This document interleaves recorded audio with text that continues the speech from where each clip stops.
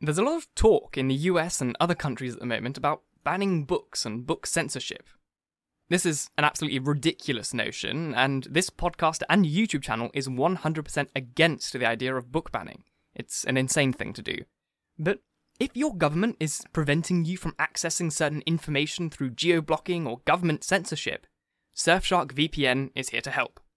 With their No Borders feature, simply choose from one of their 3,200 plus servers and read whatever you please without any governmental interference. Use the link in the description or episode notes to get Surfshark VPN today for as little as $2.30 per month on a 2-year plan, and read what you please without any censorship or geo-blocking. With continual development in technology, hackers and cyber criminals are getting better and better at installing viruses and hacking your electronic devices. We've all had antivirus software, but your run-of-the-mill software just isn't good enough anymore. With Surfshark Antivirus, not only will you have antivirus scans and real-time virus protection, but you'll also have access to a VPN. You'll be protected from targeted ads and tracking. You'll be notified if your data gets leaked by data brokers. And most importantly, it's incredibly easy to set up and use. If you feel like your online protection should be better, use the link in the description and episode notes to get 76% off Surfshark Antivirus today, and feel safe every day on your devices. Hello, and welcome to The Essential Reads. My name is Isaac, and my goal is to bring to you a bunch of classic audiobooks in an easy and accessible way. This show is brought to you by my store. You can purchase all of my audiobooks there for $5. It is one of the easiest ways to support me in turning this not just from a hobby and something I do on the side, but into my full-time job. Let's get started. Animal Farm by George Orwell. Chapter 10. Years passed. The seasons came and went. The short animal lives fled by. A time came when there was no one who remembered the old days before the rebellion except Clover, Benjamin, Moses the Raven, and a number of the pigs. Muriel was dead. Bluebell, Jessie, and Pincher were dead. Jones, too, was dead. He had died in an inebriate's home in another part of the country. Snowball was forgotten. Boxer was forgotten, except by the few who had known him. Clover was an old stout mare now, stiff in the joints, and with a tendency to rheumy eyes. She was 2 years past the retiring age, but in fact no animal had ever actually retired. The talk of setting aside a corner of the pasture for superannuated animals had long since been dropped. Napoleon was now a mature boar of 24 stone. Squealer was so fat that he could, with difficulty, see out of his eyes. Only old Benjamin was much the same as ever, except for being a little greyer about the muzzle, and since Boxer's death, more morose and taciturn than ever. There were many more creatures on the farm now, though the increase was not so great as had been expected in the earlier years. Many animals had been born to whom the rebellion was only a dim tradition passed on by word of mouth, and others had been bought who had never heard mention of such a thing before their arrival. The farm possessed 3 horses now, besides Clover. They were fine, upstanding beasts, willing workers, and good comrades, but very stupid. None of them proved able to learn the alphabet beyond the letter B. They accepted everything that they were told about the rebellion, and the principles of animalism, especially from Clover, for whom they had an almost filial respect, but it was doubtful whether they understood very much of it. The farm was more prosperous now, and better organised. It had even been enlarged by 2 fields which had been bought from Mr. Pilkington. The windmill had been successfully completed at last, and the farm possessed a threshing machine and a hay elevator of its own, and various new buildings had been added to it. Whymper had bought himself a dog-cart. The windmill, however, had not, after all, been used for generating electrical powers. It was used for milling corn, and brought in a handsome money profit. The animals were hard at work building yet another windmill.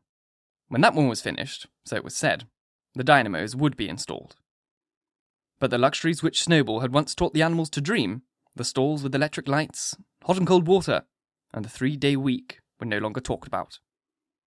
Napoleon had denounced such ideas as contrary to the spirit of animalism.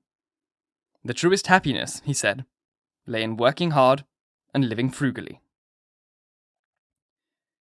Somehow it seemed as though the farm had grown richer without making the animals themselves any richer, except, of course, for the pigs and the dogs. Perhaps this was partly because there were so many pigs and so many dogs. It was not that these creatures did not work after their fashion. There was, as Squealer was never tired of explaining, endless work in the supervision and organisation of the farm. Much of this work was of a kind that the other animals were too ignorant to understand. For example, Squealer told them that the pigs had to expend enormous labours every day upon mysterious things called files, reports, minutes, and memoranda. These were large sheets of paper which had to be closely covered with writing, and as soon as they were so covered, they were burnt in the furnace. This was of the highest importance for the welfare of the farm, Squealer said. But still, neither pigs nor dogs produced any food by their own labour, and there were very many of them, and their appetites were always good. As for the others, their life, so far as they knew, was as it had always been. They were generally hungry, they slept on straw, they drank from the pool, they laboured in the fields. In winter, they were troubled by cold, and in summer, by the flies. Sometimes, the older ones among them had racked their dim memories and tried to determine whether in the early days of the rebellion, when Jones's expulsion was still recent, things had been better or worse than now. They could not remember. They had nothing to go upon except Squealer's lists of figures, which invariably demonstrated that everything was getting better and better. The animals found the problem insoluble. In any case, they had little time for speculating on such things now. Only old Benjamin professed to remember every detail of his long life, and to know that things never had been, nor ever could be, much better or much worse. Hunger, hardship, and disappointment being, so he said, the unalterable law of life. And yet, the animals never gave up hope. More, they never lost, even for an instant, their sense of honour and privilege in being members of Animal Farm. They were still the only farm in the whole country, in all of England, owned and operated by animals. Not one of them, not even the youngest, nor even the newcomers who had been bought from farms 10 or 20 miles away, ever ceased to marvel at that. And when they heard the gun booming and saw the green flag fluttering at the masthead, their hearts swelled with imperishable pride. And the talk turned always towards the old heroic days, the expulsion of Jones, the writing of the 7 Commandments, the great battles in which the human invaders had been defeated. None of the old dreams had been abandoned. The Republic of Animals, which Major had foretold, when the green fields of England should be untrodden by human feet, was still believed in. Some day it was coming.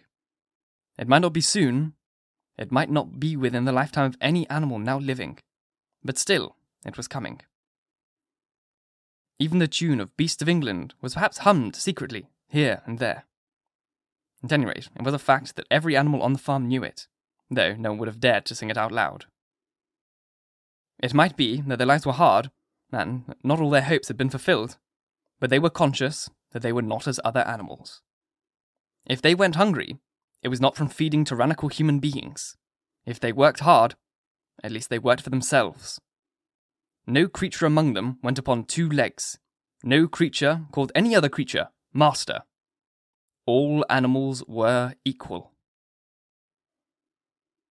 One day, in the early summer, Squealer ordered the sheep to follow him and led them out to a piece of waste ground at the other end of the farm which had become overgrown with birch saplings. The sheep spent the whole day there, browsing at the leaves under Squealer's supervision. In the evening, he returned to the farmhouse himself, but, as it was warm weather, he told the sheep to stay where they were. It ended by their remaining there for a whole week, during which time the other animals saw nothing of them. Squealer was with them for the greater part of the day. He was, he said, teaching them to sing a new song for which privacy was needed. It was just after the sheep had returned, on a pleasant evening when the animals had finished their work and they were making their way back to the farm building, that the terrified neighing of a horse sounded from the yard. Startled, the animals stopped in their tracks. It was Clover's voice. She neighed again, and all the animals broke into a gallop, and they rushed into the yard. Then they saw what Clover had seen. It was a pig, walking on his hind legs. Yes, it was Squealer. A little awkwardly, as though not quite used to supporting his considerable bulk in that position, but with perfect balance, he was strolling across the yard. And a moment later, out from the door of the farmhouse, came a long file of pigs, all walking on their hind legs. Some did it better than others. One or two were even a trifle unsteady, and looked as though they would like to have had the support of a stick. But every one of them made his way right round the yard successfully. And finally, there was a tremendous baying of dogs, and a shrill crowing from the black cockerel. And out came Napoleon himself, majestically upright, casting horsey glances from side to side, and with his dogs gambolling round him. He carried a whip in his trotter. There was a deadly silence. Amazed, terrified, huddling together, the animals watched the long line of pigs march slowly round the yard. It was as though the world had turned upside down. Then there came a moment where the first shocks had worn off, and when, in spite of everything, in spite of the terror of the dogs, and the habit developed through long years of never complaining, never criticizing, no matter what happened, they might have uttered some word of protest. But just at that moment, as though to signal, all the sheep burst out into a tremendous bleating of 4 legs good, 2 legs better, 4 legs good, 2 legs better, 4 legs good, 2 legs better. It went on for 5 minutes without stopping, and by the time the sheep had quieted down, the chance to utter any protest had passed, for the pigs had marched back into the farmhouse. Benjamin felt a nose nuzzling at his shoulder. He looked round. It was Clover. Her old eyes looked dimmer than ever. Without saying anything, she tugged gently at his mane and led him round to the end of the big barn where the 7 commandments were written. For a minute or two, they stood gazing at the tarred wall with its white lettering. "My sight is failing," she said finally. "Even when I was young, I could have not read what was written there. But it appears to me that the wall looks different. Are the 7 commandments the same as they used to be, Benjamin?" For once, Benjamin consented to break his rule, and he read out to her what was written on the wall. There was nothing there now, except a single commandment. It ran, "All animals are equal, but some animals are more equal than others." After that, it did not seem strange when the next day the pigs, who were supervising the work of the farm, carried whips in their trotters. It did not seem strange to learn that the pigs had bought themselves a wireless set, were arranging to install a telephone, and had taken out subscriptions to John Bull, Tin Bits, and the Daily Mirror. It did not seem strange when Napoleon was seen trotting into the farm garden with a pipe in his mouth. No, not even when the pigs took Mr. Jones's clothes out of the wardrobes and put them on. Napoleon himself appearing in a black coat, rat-catcher breeches, and leather leggings, while his favourite sow appeared in the watered silk dress which Mrs. Jones had been used to wear on Sundays. A week later, in the afternoon, a number of dog carts drove up to the farm. A deputation of neighbouring farmers had been invited to make a tour of inspection. They were shown all over the farm, and expressed great admiration for everything they saw, especially the windmill. The animals were weeding the turnip field. They worked diligently, hardly raising their faces from the ground, and not knowing whether to be more frightened of the pigs or the human visitors. That evening, loud laughter and bursts of singing came from the farmhouse, and suddenly, at the sound of mingled voices, the animals were stricken with curiosity. What could be happening in there, now that for the first time animals and humans were meeting on terms of equality? With one accord, they began to creep, as quietly as possible, into the farmhouse garden.